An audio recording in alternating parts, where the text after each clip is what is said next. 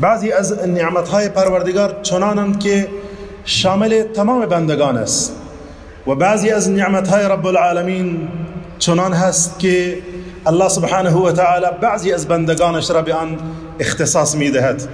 امنیت یکی از نعمتهایی است که همه مخلوقات خواهان آن هستند، حتی حشرات و گزندگان هم امنیت خود را در غارها جستجو می کنند و پناه می برند به غارها، و پرندگان هم در جستجوی لانه هایی هستند که دور از دسترس مردم باشند تا کسی مزاحمت نکند. حتی حیوانات وحشی هم دنبال جاهای امن هستند. و اما انسان که اشرف مخلوقات است، از همه بیشتر او نیاز به امن دارد، نیاز به امنیت دارد نسبت به دیگر مخلوقات.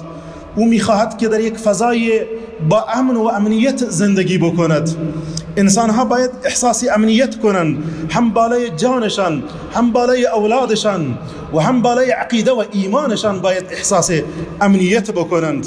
بله عزیزان، بلکه تمام شرایع بالخصوص شریعت پیامبر من صلی الله علیه و سلم اگر من در یک جمله خلاصه بکنم برای تأمین امنیت بوده است. بلکه تلاش تمام انبیاء علیهم السلام همین بوده است که یک فضای با امن و امنیت را ایجاد بکنند و برای رسیدن به امن تلاش میکردند. بزرگترین گناه را میدانید چیست؟ سلب امنیت. بزرگترین جزا را هم الله سبحانه و تعالی تعیین کرده است برای کسی که از مردم امنیت را سلب میکند.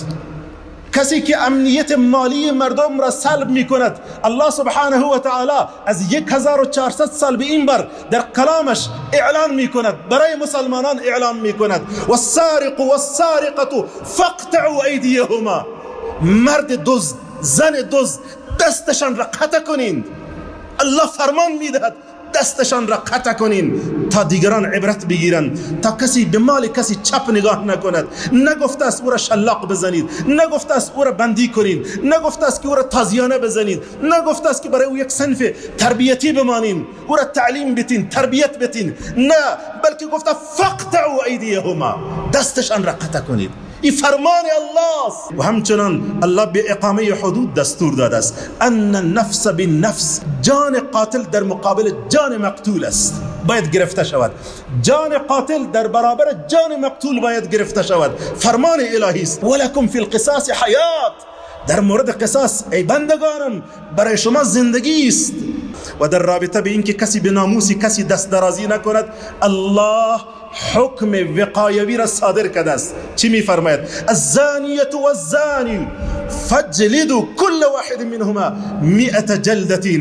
زن زناکار، مرد زناکار را هر کدام آنها را 100 تازیانه بزنید. ولی اگر مرد زندار باشد و زن شوهردار باشد، حکم سنگسار است و باید سنگسار بشود. بله عزیزان، در مورد کسی که شراب نوشیده باشد، 80 تازیانه چی تعیین شده است؟ حد تعیین شده است تا مردم به عقلهایشان بازی نکنند. حدود در مورد کسی که از دین مرتد شده است برای او تعیین شده است. چرا؟ تا مردم با دینشان بازی نکنند. بله، همه این حدود برای تحقق امنیت است و پیامبر از خودش گرفته و همه اصحاب و یارانش خود را در قبال امنیت مسئول می دانستند. بله عزیزان، امکان نداشت که کدام صحابی خبر شود یا بداند که فلان شخص در امنیت اختلال می آورد، فلان شخص امنیت را مختل می کند و این صحابی سکوت بکند. امکان ندارد.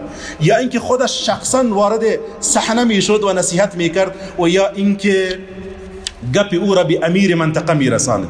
شما ببینید در صحیح بخاری ما از حضرت انس رضی الله تعالی عنه روایت داریم که یک روزی اهل مدینه از یک صدای بسیار بزرگ و فریاد بسیار خطرناک که از جانب کوه سلع آن را شنیدن ترسیدن و خطا شدن. یک روز یک صدا را شنیدن از جانب کوه سلع.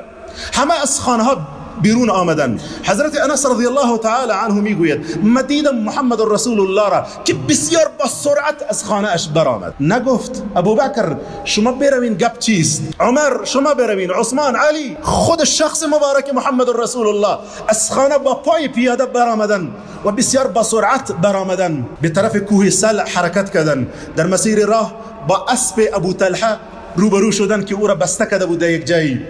اسب را باز میکند در حالی که اسب زین ندارد بالای پشتش. و شما میدانین اسبی که زین نداشته باشد هر کسی نمیتواند بر بالای چنین اسبی سوار شود مگر اینکه سوارکار بسیار ماهر باشد. محمد رسول الله بر بالای این اسب سوار می شود و به طرف کوه سلع حرکت می کند تا هنوز کسی نرسیده به آنجا که پیامبر به انجام می رسد و بر می گردد. هنوز صحابه دیگه نرسیدن به آنجا، پیامبر بر می گردند و دستش را بلند می کند می گوید لم تراعوا، نترسید که خیریت است، نترسید که خیریت است. کنیز کعب بن مالک او رمه‌اش را برده بوده به کوه سلع و از بالای کوه فکر میکنم که کدام گوسفندش می افتد به پایین و آن را پیامبر میگوید که ذبح میکند یا میگوید من ذبح کردم.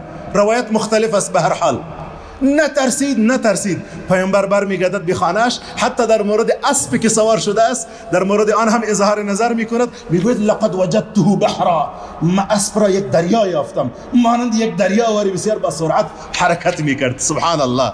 ببینین عزیزان، پیامبر به یارانش و با یارانش میخواستن این را ثابت بکنن که همه ما مسئول هستیم در راستای به وجود آوردن امنیت. همه ما مسئول هستیم، بلکه بسیاری از احکام الهی عزیزان مشروعیتشان برای امنیت و امن است. چرا نماز را با جماعت میخوانیم؟